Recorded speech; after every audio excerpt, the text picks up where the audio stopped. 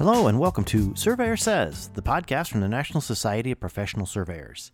Each week, we bring you fascinating guests that are involved in the profession of surveying. We cover a lot of ground, including Table A Talk with Gary Kent, Point of Order with the NSPS Joint Government Affairs Team, Future Focus, highlighting current and future leaders of the profession, and everything survey-related in between. Thanks for joining us here on the podcast, and hope you enjoyed listening to this episode of Surveyor Says.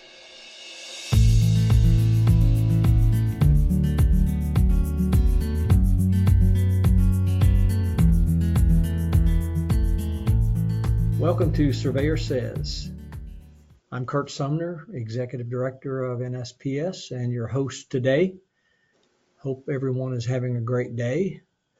And I know that my guest today is having a great day because he always has a great day. Yeah.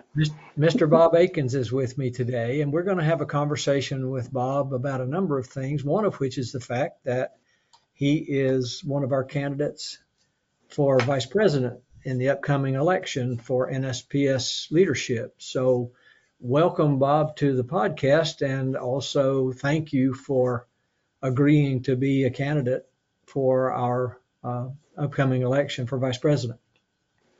Thank you for having me on here. You and I have known each other for a couple of days. Of course, when we get to be our age, maybe we don't remember exactly when we got together. We just know it wasn't yesterday. That's true. That's the nice thing about a long relationship. If you can't remember when it started, it's been a good one. That's been a good one, yeah. Because you came on back in the governor days, right? Yes. Yeah, I went through that whole transition period. That was an interesting educational experience. Yeah, it was. Going from the structure that we did have there for such a long time. And then, of course, I think everybody listening probably understands that the transition was made when we began the joint membership program. And it was important for our state affiliates, who are our partners, to have a vote in the final decision-making process, not just from an advisory perspective. And I don't know what your thoughts on that, but I think it strengthened us as an organization and got people to actually feel as though being invested, so to speak. I think the old structure was actually like a crutch. It did not give us the ability to participate as representatives from the states to the full strength of our abilities. We had the ability to come up with answers to problems and make recommendations, but the process following that, the approval was not left up to us. It went to the board of directors, and I think that was a flaw in the system, and now it's been corrected, and I think it works out very well. Yeah, and honestly, I don't recall what precipitated the original concept, honestly. It was in place when I came along back in the late 80s. And of course, at that time, we had ACSM as the lead organization for, the member groups. So I don't have an explanation of why we started out that way, but certainly going to where we are now was a good move. Absolutely. So I know you've been involved in so many things in your tenure and being part of NSPS leadership, and you've had some pet projects along the way. Maybe that's a good idea or a good explanation or phrase, perhaps. But one of the things that we always hope happens with our leadership team, whether it be officers or directors in particular, because they're representing their state at that point. But that's one of the things we always hope for, is that people attach themselves to whatever issues that may come along that they have a specific interest in. And that doesn't always happen, but it's always good when it does. And the one that comes to mind right away, of course, with you is the one with the railroad issue that we've had for years and years and years. And I'd like to say we got all that solved and everything's working perfectly the way we wanted to, but that we aren't there yet. But not quite. I know that's been important to you, so maybe you can talk about that a little bit. Well, when I first started under the old system as a governor from Ohio, I remember a gentleman, I think his name was Warren Ward from Colorado, was doing and trying to get something going on railroad monumentation in the abandonment process. Well, nothing ever happened. Warren ceased to be the governor then, and it kind of fell to the wayside. And in this time period, I had to reestablish a railroad right of way that two farmers had bought 40 years ago or whatever. And their estates were trying to get settled up. They were both elderly. And they had to split this railroad that they bought jointly. So I went down and tried to reestablish this right of way. And it took a heck of a lot of work. And we had to go a couple of miles either direction because much of the infrastructure was completely gone, and much of the right of way had actually been graded off and was back into farm field. So you didn't have any idea where it was actually at. And in this process, it was very time consuming and very expensive to the client. And I thought that this just isn't fair to the property owners that abut that right of way, to put the financial burden on them to establish that railroad. And upon that, and then I got a phone call one day and was asked if I would take over the chairmanship and try to do something with that committee. And so I agreed to do that, and a couple other people helped, and we came to a point where we had the verbiage of what we wanted to ask the railroads to do upon the abandonment of it, and taking for them to monument that rail in some fashion. It could be just run a GPS receiver up there and take numerous observations every so many feet or whatever, and then establish that with the county that you're in, multiple counties if necessary. And that would be on like the state plane coordinate system, that you would know where that railroad was. And part of that request was to have the VAL maps put on file with the county engineer's office that the information would be turned over to. And that's pretty much where we stand today. We're trying to find the vehicle to get this into practice in some fashion. And we talk about legislation, and there's like transportation bills. This infrastructure bill might have been a good possibility had we had the infrastructure and everything ready to go. If we could get it in, and we didn't get it in time. And but then it was recommended to us to look at possibly getting it in as a regulation through the Surface Transportation Board. And so these are a couple of the avenues that we're looking for to get this in place. And I'm very hopeful. I'm one of those guys, if this door closes, then let's go through the window or something else. Just get it done in some fashion and get it into practice. One of the biggest problems we have is that the railroads are immune from a lot of government regulation. They were given those immunities back in the 1800s when the government wanted the railroad to get across the country and connect the East with the West. And so they gave a lot of exemptions to these railroads, and they are still in existence today. So that's a big hurdle for us to get over. Yeah, the challenge, of course, goes back a really, really long time. If my memory's correct, we were talking this before anybody even thought about GPS coming along. It's been going on all that long, and I can recall, like you were talking about, coming up with different ways to make it, for lack of a better term, easier for them. So they might capitulate a little bit. And, one of the ideas was once GPS came along, we'll just put the GPS unit on the train and let it collect data as it goes along. And I don't know if that would have actually worked, but that's one of the things that came about. But I do remember before that working on railroads, and still, I guess that's probably still true today, just looking for any clue you can find that would help you find evidence on the ground that would support what the map showed, or where the right of way ought to be. There was an abutment for a bridge that had a station number Yep. on it, that kind of thing. Yes, that's absolutely right. And the thing about the VAL maps is they're difficult to gather up sometimes.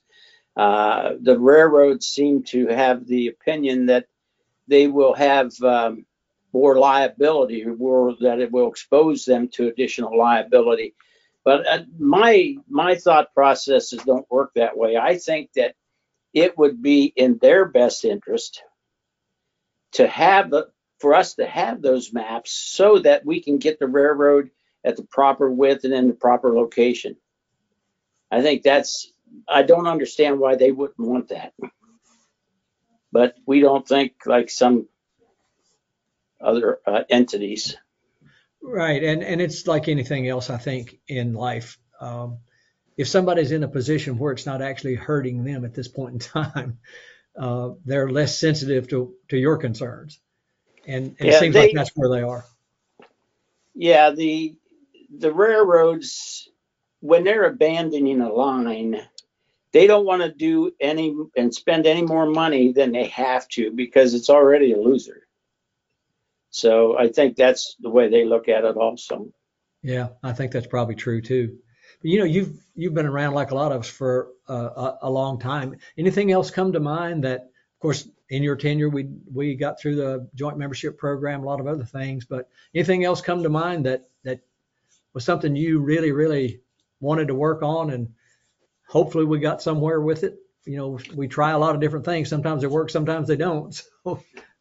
What I find today, and it's very intriguing, and it's a heck of a challenge, is the membership, the numbers, because it's a declining population, and with that declining population, that's going to affect your revenues and your ability to operate.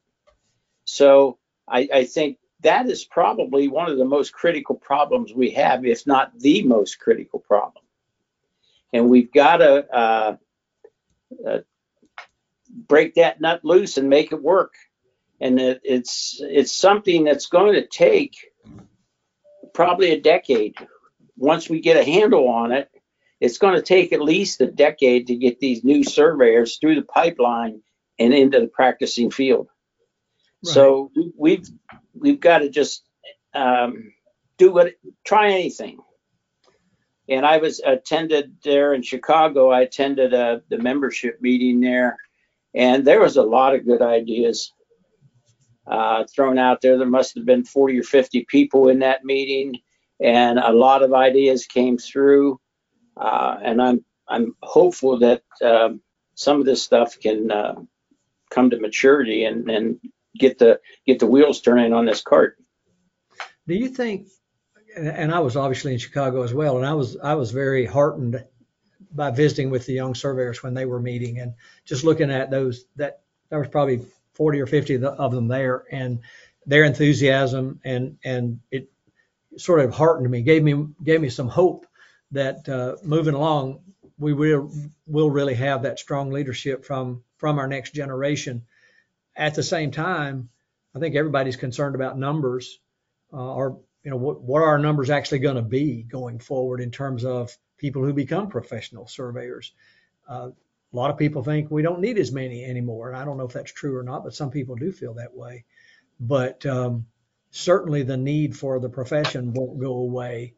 And that's one of the things that I think we have to push into the minds of whoever comes along through the schools or whatever way we can get them there. So I don't know. It's a challenge. I wish I had all the answers, but I don't. I'm too old to have all the answers, I guess. But well, the problem is that if you have these young surveyors, and it's a great group that we have there. But they think and they work differently than we did like 50 years ago. And one of the things that we've lost, I think one of the best recruiting tools we lost was the fact that we no longer have 3 and 4 man survey crews. Because a lot of surveyors, myself included, I actually wanted to be a civil engineer and was accepted at the University of Cincinnati here in Ohio. And then I got invited to a fracas in Southeast Asia. But once I took surveying in the Army, and once I got into it, and then when I came home and stayed in it while I was doing some additional engineering studies, and then I realized I loved what I was doing. And I was actually disappointed in engineering. I didn't go for all the meticulous stuff as material strengths and things like that there. I just didn't grasp that easily. And I thought, I'm going to stay where I'm at. I get the historical value in the surveying industry. I love the history part. You've gone back maybe 150, 200 years in a deed search to find where the real answer is. And that part is great. And then the numbers, I work well with numbers, and it's always a challenge to figure it out. Once it's figured out, I'll let somebody draw it up. But no, I like the young surveyors, and a lot of this was brought out at that meeting in our, I conducted a strategic plan meeting at there in Chicago, and I asked for suggestions of where we wanted to go from here. And several of the comments from the directors was in regard to the young surveyors, of getting them more and more and more involved. And I think that's wise to a point that we don't want to throw the whole house at them. Let them in one room at a time and let them grow along with us and give us advice. I think they think and operate on a different level than we did. And still, they're into the social media so much. And was one of the biggest points that was brought out. I know we've tried some of the social media venues to recruit new people and so forth, but I think that's where the answer lies. And these young surveyors are the ones that are going to show us the way, without a doubt. Absolutely. It's I guess the term I would use is it's just natural in their knowledge base and the way they do things, the way a lot of things were natural to you and me when we were coming along that may have been new to the people ahead of us. But you're so right. I think that getting them involved is the key to make sure we're moving in the direction we need to on all levels to still be a viable profession and one that people want to be a part of. When I came back from that meeting, and I was at here in Ohio, we have to have 15 hours of continuing education. We hadn't had much of an opportunity this year, but we had a 2-day session of classes in Columbus or Dayton about a month or so ago. And at that meeting, I was sitting at a lunch table with a couple young surveyors, and it just so happened that one of our past presidents was at that table also, and he was a young guy, and he had been in charge of the young surveyors, and he felt he was getting too old to be a young surveyor anymore. So there was another young fellow sitting there, and he was very impressive. He was very knowledgeable, and he acted like he's very mature in the profession. And he agreed to step up and take over that group. And I was really happy about that. So, but you got the thing about it is it's like anything in any organization. You got to have those lead people in the right places. And if you got that, then you're going to see movement in a positive direction. And it's just like sometimes you try to encourage the directors to take all this information back to their states and share it, make sure it gets piped down through the system. And if the director's not doing his job, then that state isn't getting fed.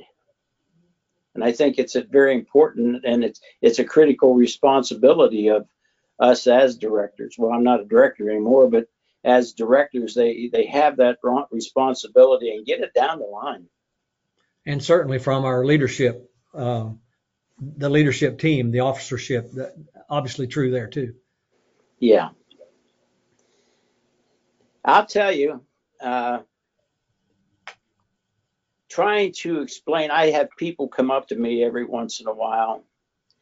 What do we get from NSPS for our $50? And I says, you don't know what you're getting? No, I don't know. I says, did you ever go on News and Views? Just go in on that website and browse around and look at some of this stuff. I says, did you ever see a government affairs report? Well, no. And well, then I would bring that back to the state. In my report, I'd have a several page report and give that government affairs report as part of my presentation. And I couldn't stress hard enough to get this down the line, because I think the government affairs is probably worth every nickel of that $50 without anything else. We've got some good people there. John Bird is excellent. His personality, his demeanor, his knowledge, his recall. Yeah, it just astounded me. On day on Capitol Hill, and I went with him a couple of different places and different times and to meetings and so forth. Everybody in those offices knows him, so he's doing his job.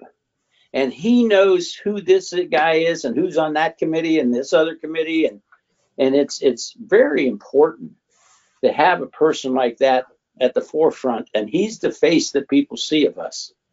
And he's doing a heck of a job.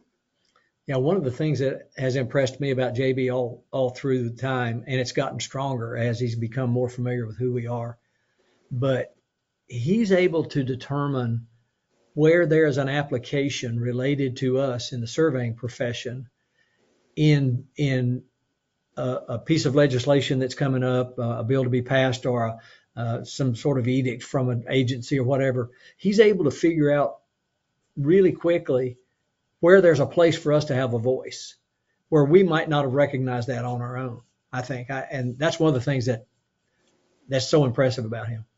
Yeah. Yeah, he's a heck of an individual. He certainly is. Well, I don't want to take up your whole day. I appreciate you joining me today and having an opportunity to talk to our audience and let them know that what your interest is and being part of our election process. And so I don't know if you have any parting message you want to leave with our listeners or not, but you're welcome to do so if you wish. Well, mainly is that I truly believe that NSPS is fulfilling the mission for us surveyors. And I think that if we go on down the road and lead in a proper fashion, we will be served well. The whole situation with the membership, the legislative, but there's so much going on there at NSPS. I'm a firm, committed believer into the organization, and I just feel that's why I don't want to leave. And my directorship was terminated because of term limitations that we have here in Ohio, and I didn't want to quit. I told them, change the Constitution. So, but like all things, that was a very good learning process for me. And meeting all these individuals and seeing how the whole operation works has been very valuable. And I want to be a bigger part of it. That's certainly a valid goal and commendable. So thanks for being with me today, and we'll get into this election process here pretty soon, and best of luck. All righty. Thank you, sir. Hope to talk to you soon, Bob. Thanks. Yep. Bye. Take care. Bye-bye.